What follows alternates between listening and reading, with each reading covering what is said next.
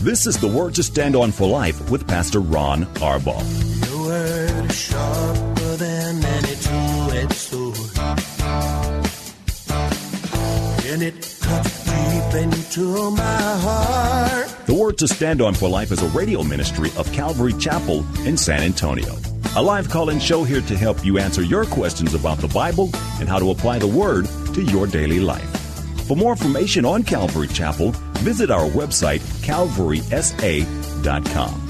Get your Bible questions ready and call in now to 210-340-9585. It's The Word to Stand On for Life with Pastor Ron Arbaugh. I need the word to stand on. Keep us down in a solid ground. Word to stand on. Welcome to the show, the day after Easter show. I have to remind myself of that because it doesn't feel like Monday any more than yesterday felt like Sunday. Hey, I'm Pastor Ron Arbaugh from Calvary Chapel of San Antonio, Texas, and I'm thrilled that you tuned in today. This is a program, as you know, dedicated to taking your phone calls and answering your Bible questions, life questions, anything going on in your heart. All you have to do is call us. You can dial 210-340-9585. That's 340-9585. If you're outside the local San Antonio area, you can call us toll-free at 877-630-KSLR. Numerically, that's 630-5757. You can email your questions to us by emailing questions at calvarysa.com, or you can use our free Calvary Chapel of San Antonio mobile app if you are driving in your car. The safest way to call is use the free KSLR mobile app. Just hit the Call Now banner at the top of the screen, and you will be connected directly to our studio producer. Excited about your calls and questions this week. Before I get to questions, I hope and pray you had a wonderful Easter Sunday and Good Friday, too. We had a Good Friday service, of course, online, and didn't have people here. The same thing was true on Easter, and while it was really different, I mean, this is a time on Easter, we rent a big place, the Judson High School Performing Arts Center, and we fill it up a couple of times, and there's always people to get saved, so it was a really different dynamic yesterday, but it was also wonderful. Had a lot of response, lots and lots of people who were watching. I got really blessed this morning. Paula said, Ron, you got to come and look at this, and I went in, and she had pictures that were sent from my kids and my son and his wife in California, and the pictures were the kids watching me on the live stream yesterday. And when I said, would you pray with me, and they had pictures of them all in prayer, and oh, what a wonderful, wonderful thing that was for me. So whatever I missed out on yesterday, that made up for it. Well, let me get right to some questions, whatever's on your heart or mind. The first one that we have sent in is from Arnie. He says, Pastor Ron, how can anyone be sure they are really saved? Sometimes I feel okay, and other times I feel lost. Arnie, your circumstances is not at all unusual. I think we need to remember always that we have an enemy out there, and his job is to steal. He wants to steal the security that God has given you. And here's what you do. You got to resolve that I'm not going to depend on how I feel. I'm going to depend instead on what I know. I can't tell you how important this is, Arnie. The enemy's always going to bring doubt. He's always going to have questions. The first time you blow it, he's going to be right there to condemn you. Remember, there is now no condemnation for those who are in Christ Jesus, Romans 8:1 says. So when you're feeling condemned, or maybe when things aren't going quite so well, you don't have the goosebump Christian experience, you have to remember that your faith is not in how you feel. Your faith is what the Word of God declares. My Bible says, your Bible, Arnie, says that Jesus holds you in his hands, and the Father who's greater than he also has you in his hands, and no one can snatch you from his hands. So what you got to remember is what God said. If God is for us, who can be against us? We're told that he who began a good work in us will be faithful to complete it. So often the enemy tries to make us feel like, well, we've got to do something. We've got to be the ones who... No, he is the author and the finisher of our faith. So this really is, are you, a matter of faith? Are you going to choose to believe what you feel or what you know? I've been walking with Jesus now for 29 years. And a wonderful gift God has given me. I've been able to hold on to what I know in spite of anything or everything that's going on around me. So Arnie, here's how I know I've got the inner witness of God's Spirit. You and I, we have been given the right to call out to our Abba. We've been adopted because of what Jesus did. We've been adopted as sons and daughters of God. And God doesn't give back. God doesn't take back. And He, not you, not me, Arnie, He is our security. And when you got saved, Ephesians chapter 1 says that you were given a deposit, the Holy Spirit, guaranteeing your inheritance in heaven. Now, it's God who's making the guarantee. So there's nothing that you can do to take away or to diminish the power of His guarantee. So it's really important. I want to consider one other thing, Arnie, and this isn't to make you feel condemned, but rather to help you examine your heart. Sometimes we're supposed to feel a little lost.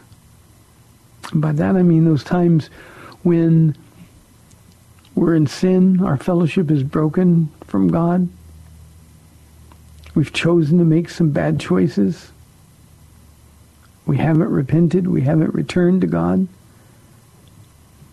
And our Bible is written, the Holy Spirit, in fact, will not let somebody who is living in sin feel secure in his or her salvation.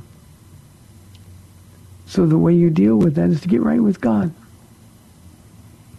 Arnie, you might remember in the book of Revelation, Jesus wrote 7 letters to 7 separate churches. They all had different issues. But the one that really hits home in my heart is the letter to the church at Ephesus in chapter 2. Jesus commends them. They're a good church. They're doing the right things. From our cultural perspective, we'd say, oh, they're growing and they look really healthy. But then Jesus said this, yet I have one thing against you. And that one thing was that they've lost, and literally that's left their first love. Maybe you're not as in love with Jesus as you once were. Maybe, Arnie, in those times you feel lost, you're not opening the Word. I know you don't feel like opening the Word, but you're not opening the Word expecting that God Himself is going to speak to you. You're not getting up in the morning excited about what God has planned for you. You once did, and those are the times when you feel okay. In fact, you feel better than okay. But we have a tendency, we humans, it's part of our sad condition. We have a tendency to sort of drift away. We take for granted the presence of Jesus every day. Maybe you've not been involved serving others at your church. So Arnie, do the things you did first. That was Jesus' counsel to the church at Ephesus. Remember the height from which you'd fallen. Repent. That's just saying, God, I'm sorry. You're right. I'm wrong. And then the third counsel was return and do the things you did at first. Remember that passion you once had. Get it again. Arnie, I'm going to tell you a secret. We have a Good Friday tradition here at Calvary Chapel. This year we did it. Certainly not as many people were able to do it, but we had a big wooden cross that somebody gave us a long time ago. Actually, they made it for us. And every Good Friday night as people are coming in, you can hear the pounding of hammers and nails into that cross. And people are nailing things to that cross on Good Friday that the empty tomb on Sunday promises deliverance from. And the one thing that I put on I'm always the first one to nail something on the cross, right in the middle of the crossbeam. And mine this year was passion. I want my passion to grow. I don't want to be okay staying the way I am. I don't want to be, well, I know I'm saved. I want to experience the joy and the glory of being saved every single day. And so, Arnie, if you'll do that, you'll be okay. And then when you don't feel okay, you'll still be okay. That's important. Thank you, Arnie. Appreciate the question. 340-9585 for your live calls. Here's a question from Chip from our email inbox. What happened to Cain after he killed Abel and then left Adam and Eve, and how did he die? Because he did not repent from his sin, would he be the first human occupant and longest resident of Hades? You know, Chip, we don't get any of those details. We know that he went to the land of Nod, east of Eden. We know that. There he got married. There he had his children and his ancestors. But we don't know how he died. And since we don't have any question or any information about his destination or about his death, we know that he spent eternity separated from God.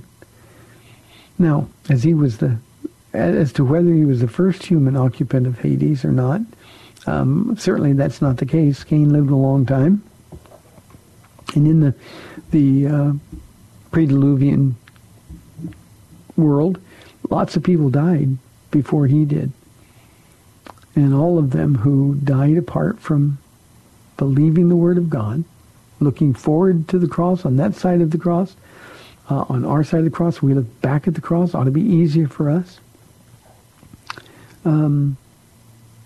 Everybody who doesn't believe spends forever in torment. Not their final resting place, but their torment. Hope that makes sense to you. 340-9585 for your live calls and questions. Here is a question from... Oh, I'm sorry, got a phone call waiting, so let me take that.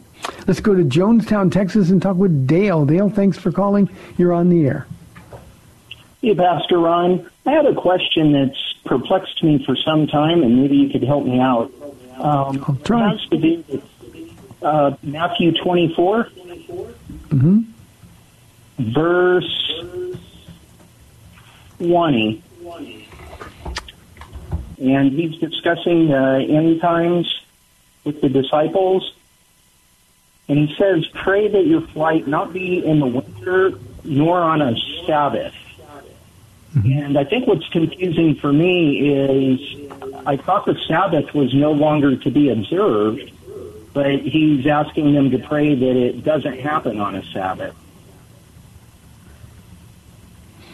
Yeah, Dale, that's really, you're just looking at the passage of Scripture from a different perspective. Now remember, this is the Olivet Discourse, and the Olivet Discourse is in its entirety Jewish in context. And he's looking down the quarter of time and space to a time that you and I won't be here. In fact, he says in verse 20, pray that your flight will not take place in winter of the Sabbath. And then in the next verse he says, for then there will be great distress, unequaled from the beginning of the world until now, and never to be equaled again.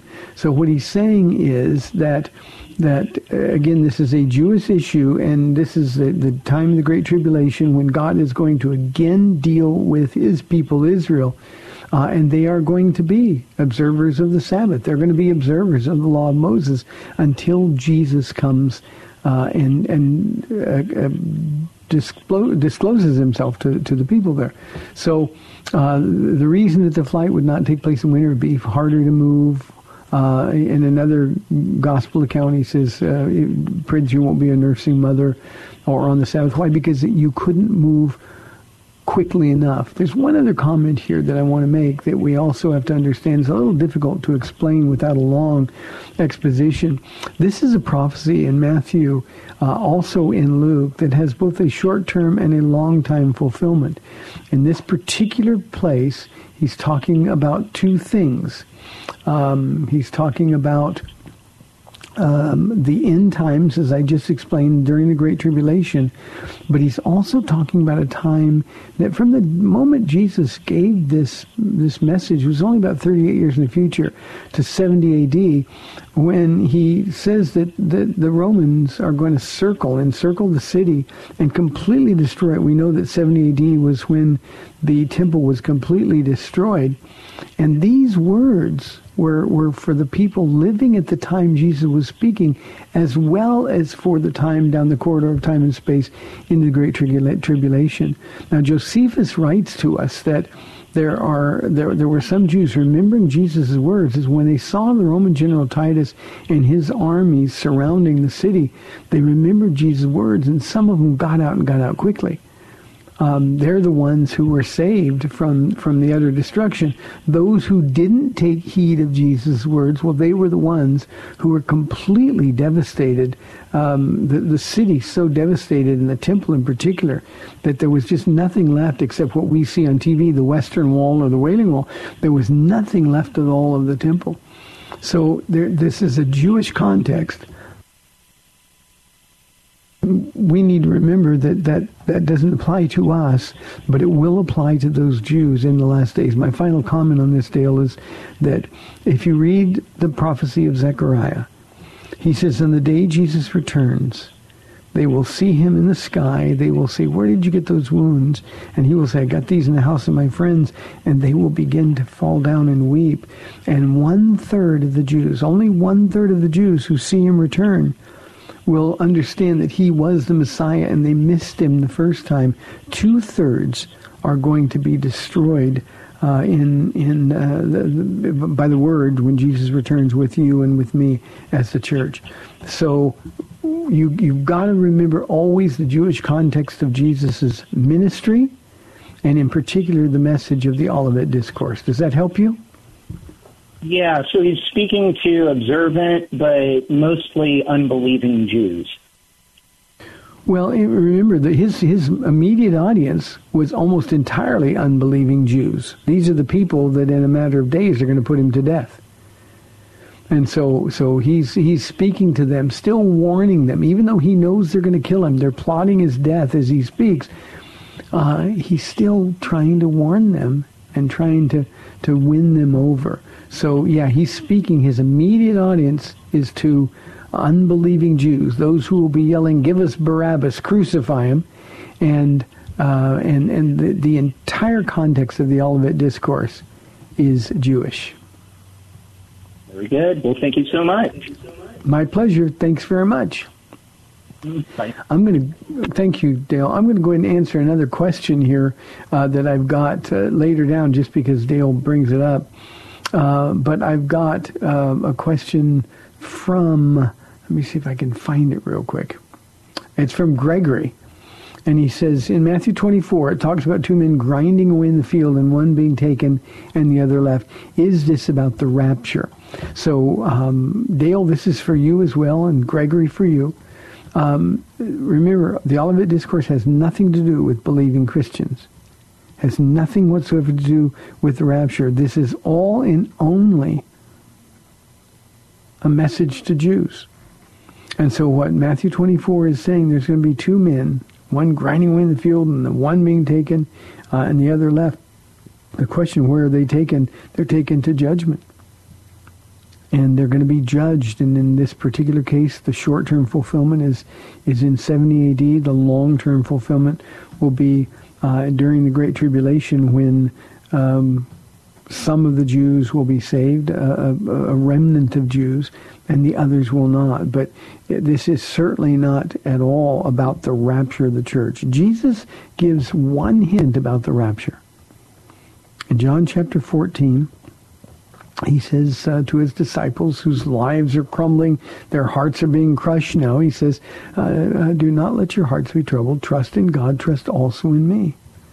In my Father's house are many rooms, and I'm going there to prepare a place for you. And if I go to prepare a place for you, I will come back and take you to be with me where I am. And that's a hint of the rapture. And that's all we get from Jesus. Now, the mystery of the rapture of the church was given to the Apostle Paul. Paul was the beneficiary of 4 separate mysteries, and that Greek word is a word that says nothing ever before spoken or taught about. And the Lord says, we will not all sleep, but we will. Some of us will be taken away. 1 Corinthians chapter 15, and he talks about the rapture of the church. But that's a completely different message in a completely different context. So, Gregory, with the rapture of the church is just for those who are born-again believers. Everybody else is going to be left behind. So Jesus in Matthew 24, the same thing is true in Luke chapter 21, is not at all speaking about the rapture. He's speaking about that time during the Great Tribulation when they will be judged. Good question. Teddy says, Pastor, online, someone said this plague is God judging America because of Trump. What do you say? Teddy, pardon me for saying it this way, but you're spending too much time online. Don't read that junk. This is not a plague of God judging America. This is a plague that is reaching the entirety of the world. Now, I've said this, a lot of questions I've had about this coronavirus plague. Certainly God is using it to get the attention of the whole world at the same time. And with all of my heart, I believe the biblical precedents, the only times that God has gotten the attention of the whole world were times when judgment was coming. And I believe judgment is coming. I believe with all of my heart that Jesus is getting ready to return for his church. It could happen at any moment. So the church's job, I've also said, Teddy, that I think this plague is designed by God or will be used by God. He didn't cause it, but it will be used by God to shake up his church, literally to shake out his church. We need to be tougher. We need to be more invested in the mission of winning souls. That's what Jesus has given us to do. So I think the church needs to get serious about its mission. But to understand that God would be judging America, remember, we who are believers, we're still here. And I'm not going to be judged. Jesus was judged for me. And since I'm not going to be judged, we're not appointed unto wrath, Paul writes to the churches in Thessalonica, but appointed to salvation. So we're not going to be beneficiaries of the wrath of God. It's just too easy, Teddy, to listen to this drivel online. Remember, any message from God, even the warnings, come bundled in love. And when there's no love, it's not from God. So God's not judging America. He will one day judge everybody, but in the interim, our focus, Teddy, needs to be on one thing and one thing only, and that one thing is completing the mission that Jesus has given us to tell the whole world about who he is. So be more discerning with what you're reading online. Here is a question. Might as well get it out before the break. I've had it for a couple of days. It's an anonymous question, and he or she wants to know, is anal sex okay between married couples? I purposely held this question for now because I've only got a couple of minutes. No, it's not okay, Anonymous. It is not okay. Whatever a husband and a wife want to do that isn't prohibited by the Bible is okay. Sex is supposed to be fun. It's supposed to be adventurous. It's supposed to be playful. But anal sex is clearly forbidden in Scripture. It is clearly forbidden. And for people to think, well, that's only speaking about homosexual sex. No, it's not. Anal sex is not the intent. And we want to love men. We want to love our wives the way Christ loved the church. He wouldn't defile her in that way. So it's simply not okay. Any opinion to the contrary is wrong and contrary to the Word of God. So we need to remember the marriage bed must be pure. And when we defile it, there's lots of ways to defile it. Pornography, there's lots of ways to defile it with fantasies, other people, those kinds of things. But anal sex is certainly one of the ways that would defile the beautiful thing that God has given us as a gift that enables us to have babies, but have a great deal of pleasure in the process. So I hope that answers your question. The answer to your question is no. We have 1 minute left. See if I have a quick one I could. Okay, I don't have a quick one I can do, so I'll hold these over to the other side. Remember our number, 340-9585. We would love to have your live calls and questions. I tell you often you're more interesting than I am. So all you have to do is call us at 340-9585 or toll free 877-630-KSLR. This is the Word to Stand On for Life. I'm Pastor Ron Arbaugh from Calvary Chapel in San Antonio. We've got 30 minutes left in the program. Again, I hope you had a great Easter yesterday. You might want to call and share what it was like to have Easter, watching it online. Hey, we'll be back on the other side of the break. We'll see you in 2 minutes.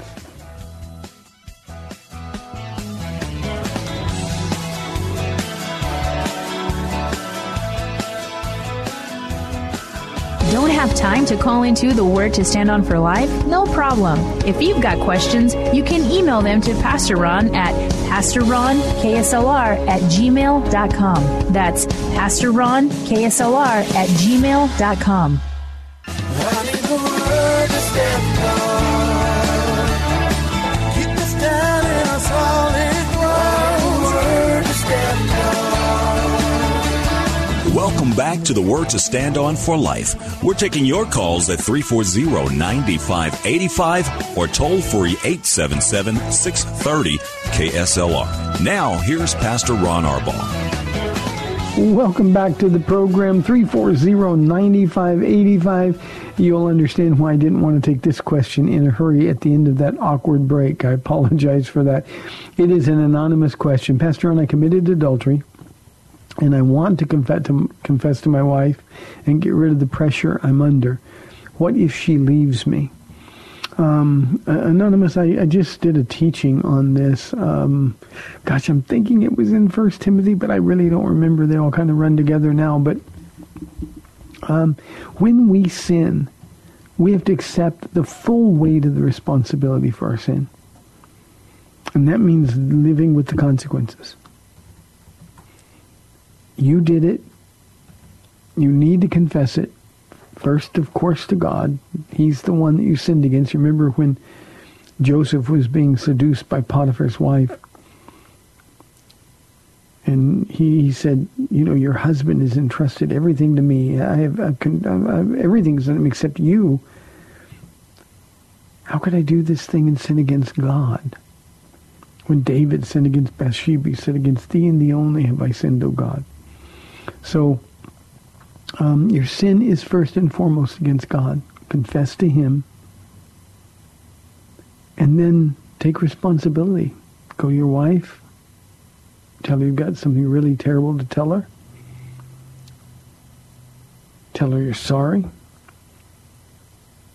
Ask her if she could ever forgive you. And then live with whatever happens. It is possible she will leave you. The Bible says if somebody commits adultery, then you're free to divorce. If one in a marriage, the victim of the adultery is free to leave, she may leave. But if so, your job now is to be closer to Jesus than you've ever been. That's what it means to accept responsibility. Now, please, this is hard to explain, but this is so important.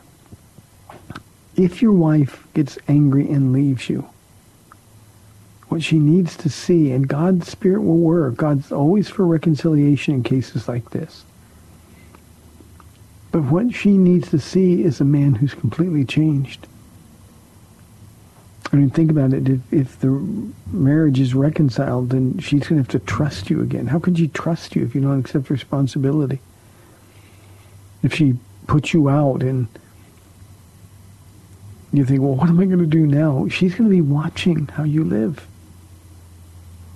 And you want to give the Holy Spirit an opportunity to point to you a man who is truly repentant, a man who is accepting responsibility for what he did, a man who has grown closer to Jesus in the interim. And God will deal with her heart. But you did the crime, and now you got to suffer the consequences. And if she leaves you, she leaves you. Now what are you going to do with Jesus? If she sees that you're going to get closer to the Lord, I promise you the Holy Spirit will use that. But the reality is that she is free to divorce you if because of what you did. And if she does, truth is you deserved it. Now, that doesn't make people happy, but the truth is we've got to own our sins. So I hope that makes sense to you, and I'll be praying. Let's go to line 1 and talk with Cindy from San Antonio. Cindy, thank you for calling. You're on the air. Hi, Pastor Ron. Happy day Hi, after Easter. Thank you. We miss you. Oh, I miss you guys so much. But I'm really grateful that I can see you online. That's a real blessing. You know what? I watched The Passion of the Christ on Friday, and I've seen it before, so I was pretty prepared for how it is. And I had a couple questions, and I'm wondering about when the sins of the world were put on Jesus. If it started in the Garden of Gethsemane, and then started to get more when he was being beaten, and then finalized on the cross.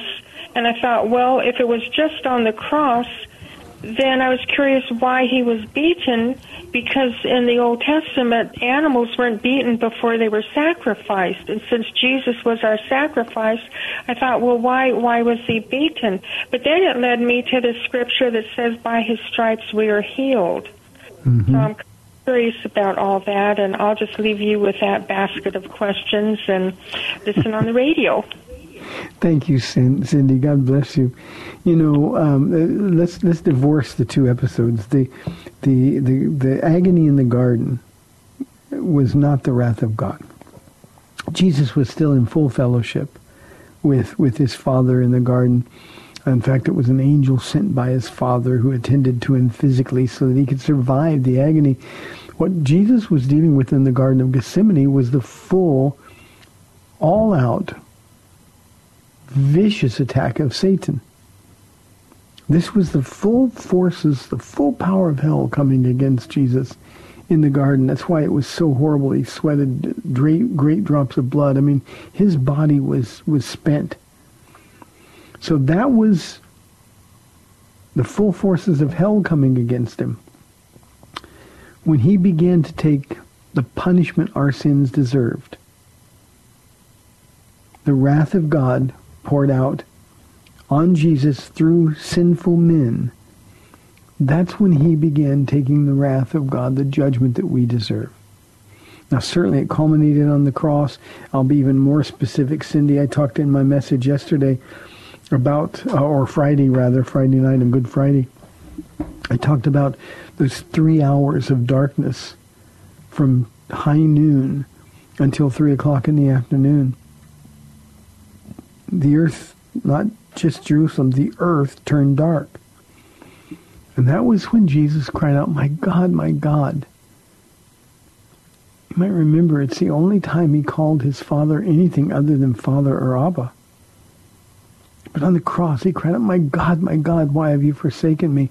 And that was when the full wrath of God was being poured out on him for you and for me. He who knew no sin became sin that we might become the righteousness of God. And this just wasn't Jesus accepting the responsibility for our sins. He literally was becoming our sins, Cindy. That doesn't make him guilty because we did it, not him. But he bore our sins in his body and then, of course, bore the attendant wrath of God that came as a result. So, from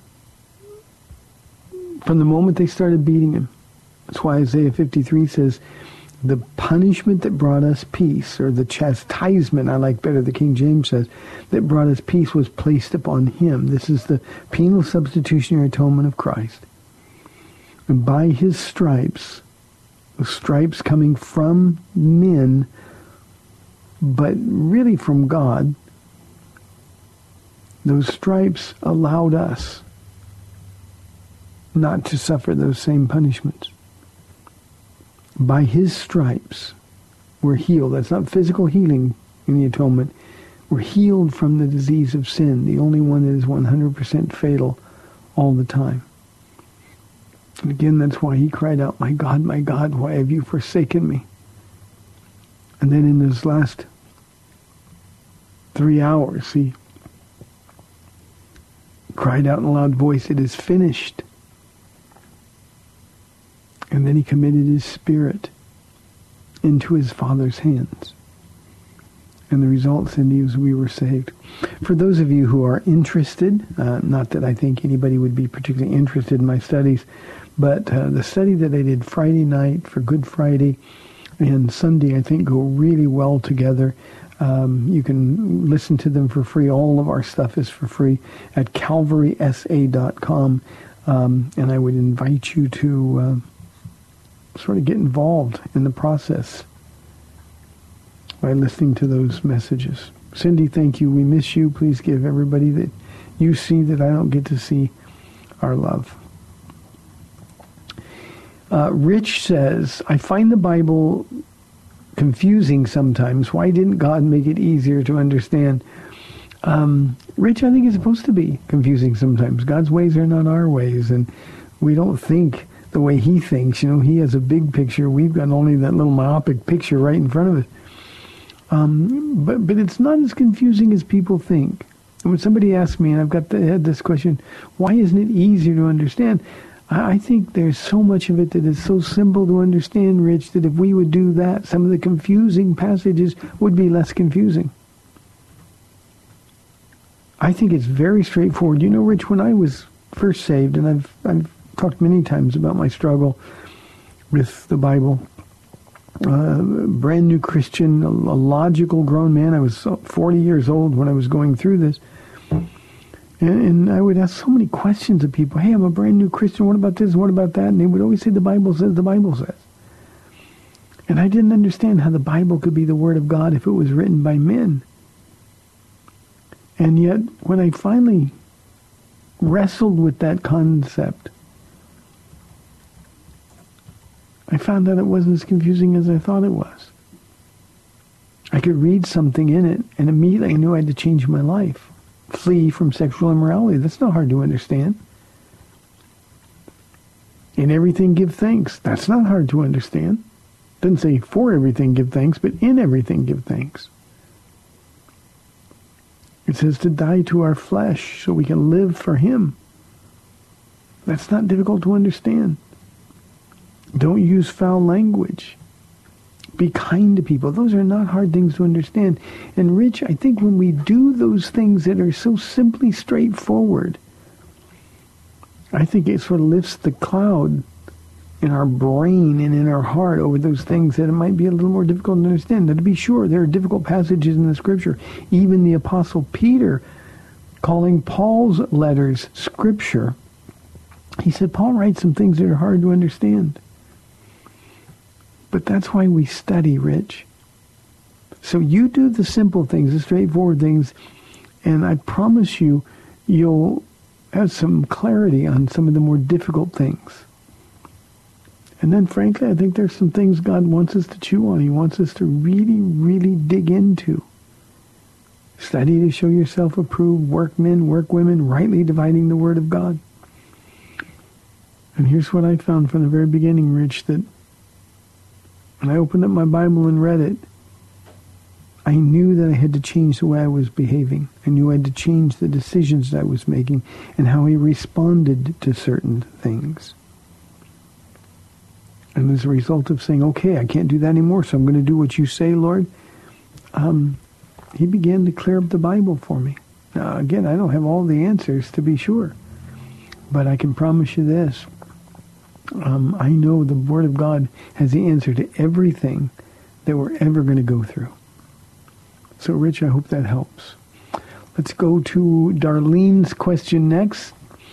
Since the Bible was written by sinful men, how can we trust it to be God's Word? Well, Darlene, it was written by men whose sins were forgiven. Of course, they were guilty of sin. We all are. They're in the process of sanctification. Or they were when they were writing God's Word, just as we are.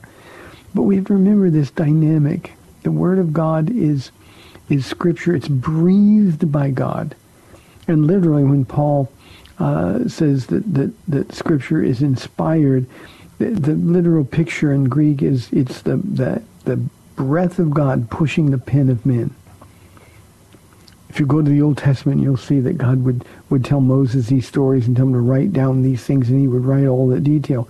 That was God the Spirit working through Moses to leave us that record. Well, the same thing was true in the New Testament. I don't think, personally, that Paul knew he was writing Scripture. I don't think when Peter or James or John or any of the gospel writers were writing, I think they set out with the right heart to write an account of Jesus' life and ministry. The epistles were just communication. But see, behind the scenes, it was God who was doing all of the pushing of the pen. And he did it that we would have a written record of what we need to live. The Scriptures give us everything useful, everything that we need.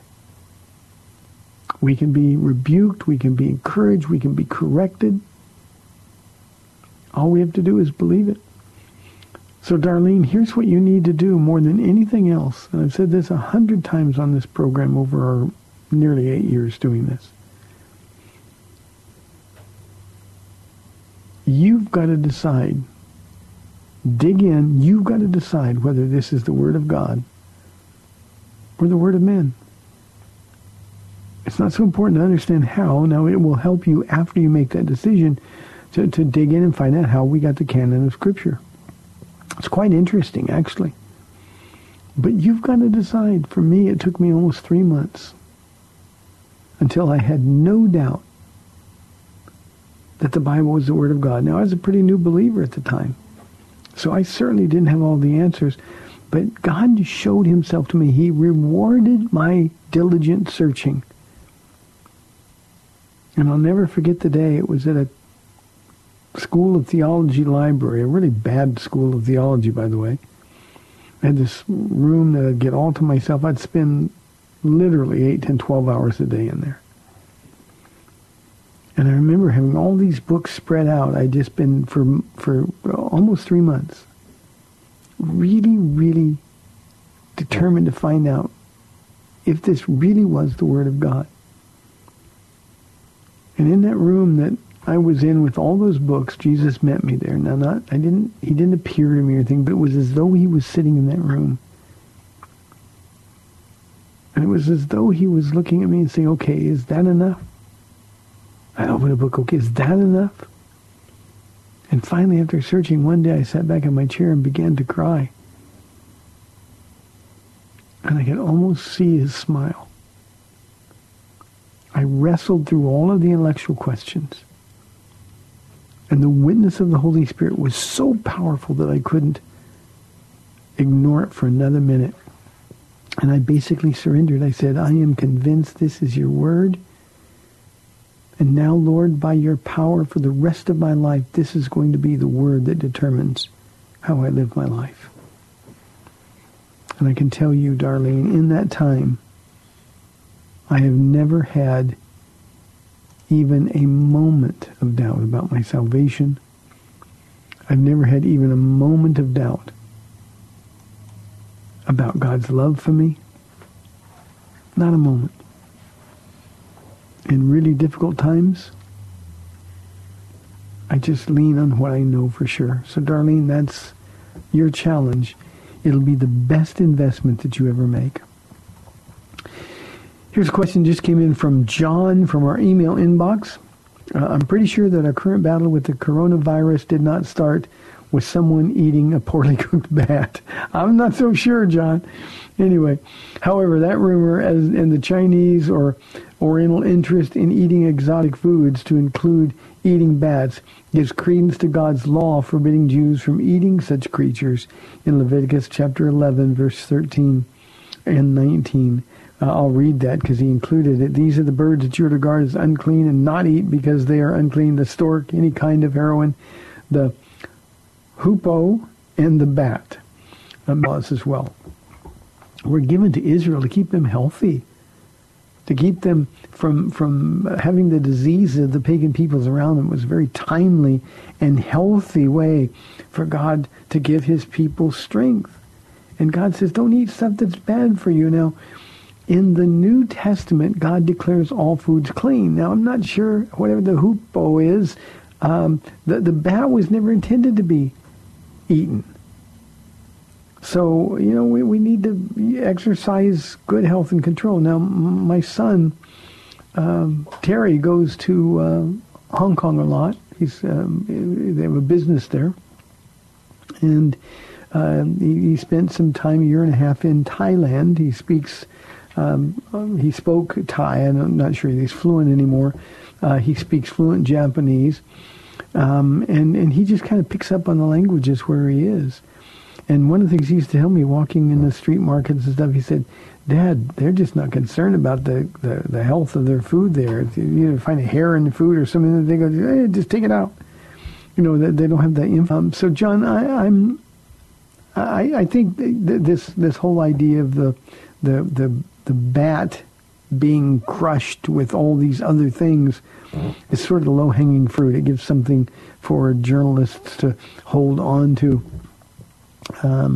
Personally, I think the Chinese government has a role in this. There's just too much silence and too many questions. I don't want to give any credibility to conspiracy theories. I don't read them. That's my opinion.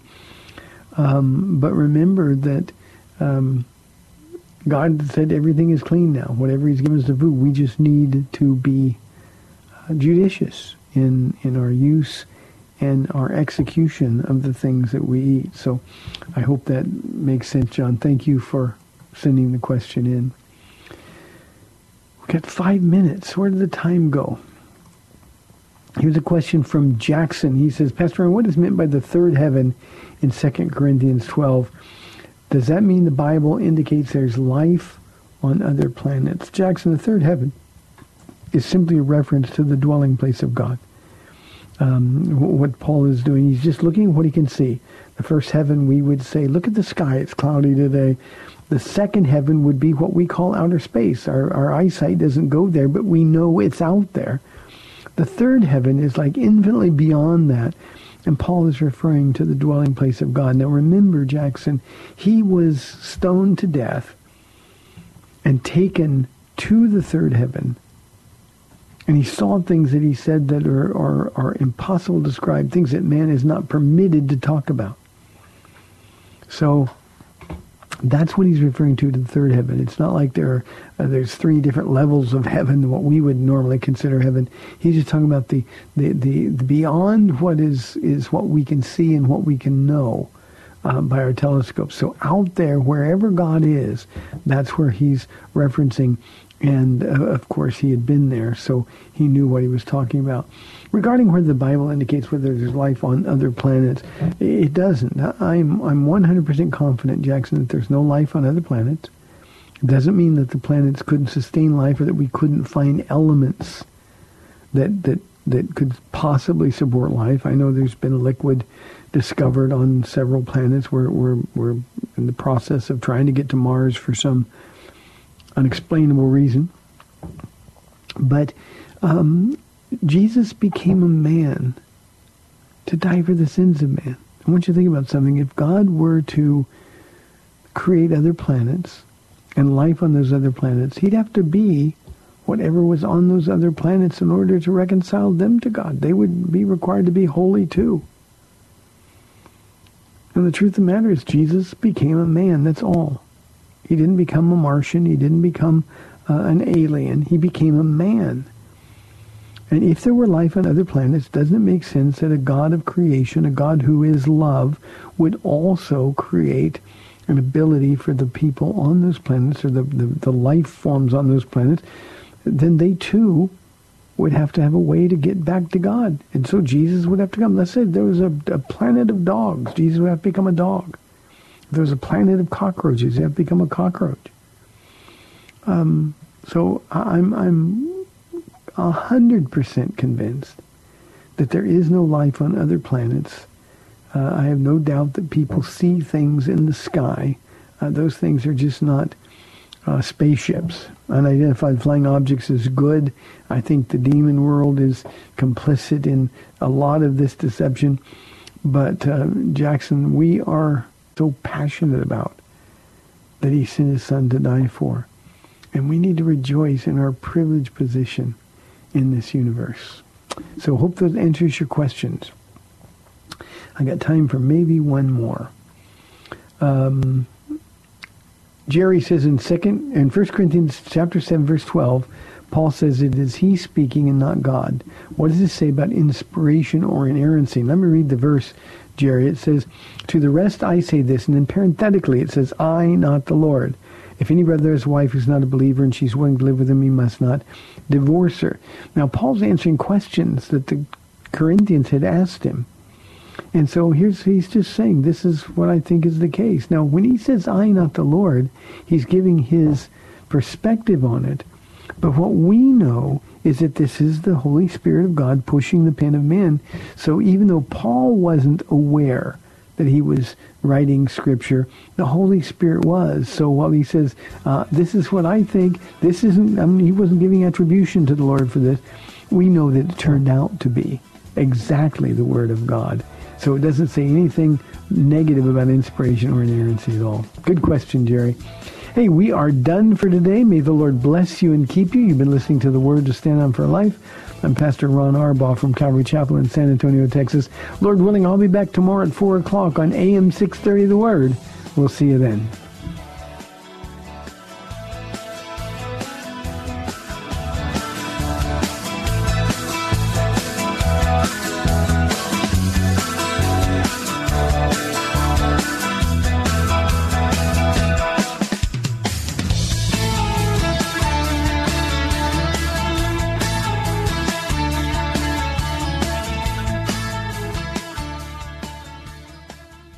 Thanks for spending this time with Calvary Chapel's The Word to Stand On for Life with Pastor Ron Arbaugh. The Word to Stand On for Life is on every weekday afternoon at 4, and Pastor Ron invites you to find out more about Calvary Chapel at calvarysa.com. The Word to Stand On for Life was sponsored by Calvary Chapel of San Antonio. I need the word to stand on.